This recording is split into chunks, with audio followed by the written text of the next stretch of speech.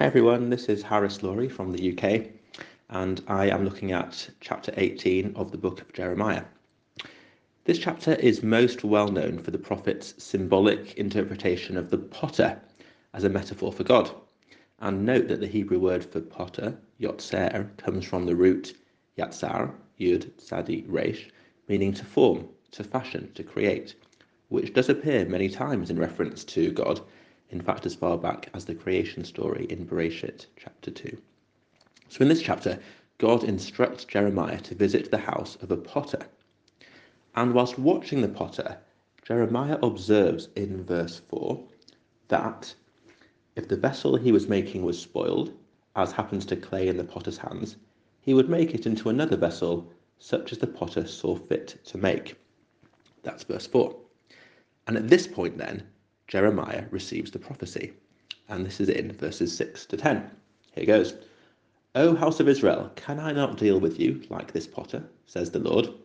Just like clay in the hands of the potter, so are you in my hands, O house of Israel. At one moment I may decree that a nation or a kingdom shall be uprooted and pulled down and destroyed.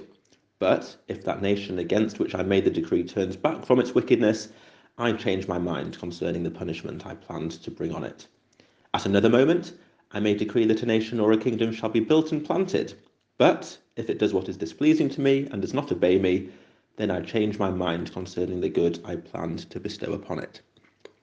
I.e., if God decrees that Israel will be punished, but then Israel repents, then God can reverse God's decree.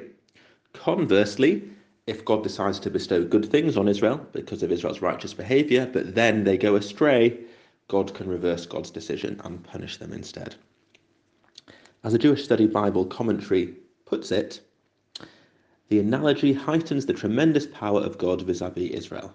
God is the master craftsman, while Israel is the inanimate clay. Following this prophetic analogy, God then tells Jeremiah to announce God's decision to punish Israel and exhort them to change their ways. God also tells Jeremiah that they won't listen, which must have been the most demotivated thing to hear as a prophet and pretty much sums up Jeremiah's miserable life. God then makes a series of accusations against Israel, portrayed as God's metaphorical, unfaithful and negligent, wife. And then the final part of the chapter is taken up with the fifth of Jeremiah's 7 laments, in which he bemoans the suffering he has experienced at the hands of people who have been infuriated by his prophecies. And he goes on to pray for divine justice, that these enemies will themselves suffer in quite vivid and disturbing ways, which I think gives us some insight into Jeremiah's state of mind already at this point in the book.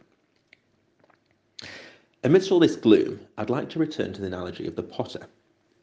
This image of Israel being totally subject to the decisions and actions of God is elaborated on in one of the Piyutim, the liturgical poems that we sing during the Kol Nidre service on Yom Kippur night.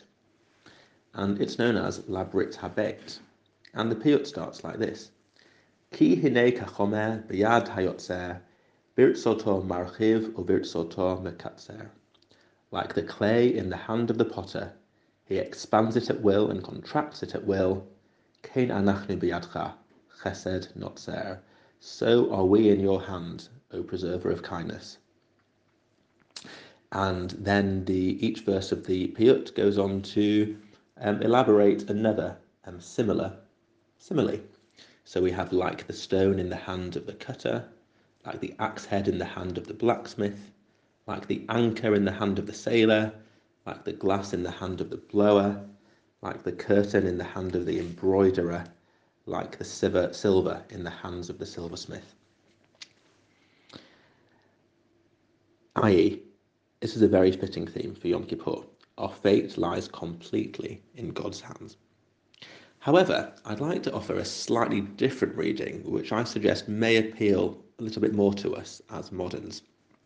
And that is that whilst a potter does have absolute mastery over his or her clay, the potter could not actually be a potter without the clay.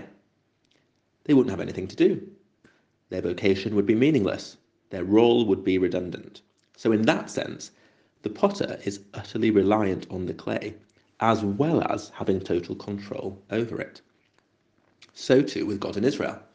Whilst God has total control over Israel's destiny, God is dependent on Israel to be fully actualized, so to speak. And this links to the accusations which God levels at Israel in the middle of our chapter. So in verse 14 and the first half of verse 15, we read as follows. And this is God accusing Israel. Does one forsake Lebanon's snow from the mountainous rocks? Does one abandon cool water flowing from afar? Yet my people have forgotten me. They sacrifice to a delusion. And so God is speaking as if God needs to be remembered by Israel and needs Israel's attentiveness. And this dynamic tension in the relationship between God and God's people plays out time and time again throughout Tanakh. And I see it as a very empowering call to some kind of reciprocal relationship building between humans and God. Have a good day.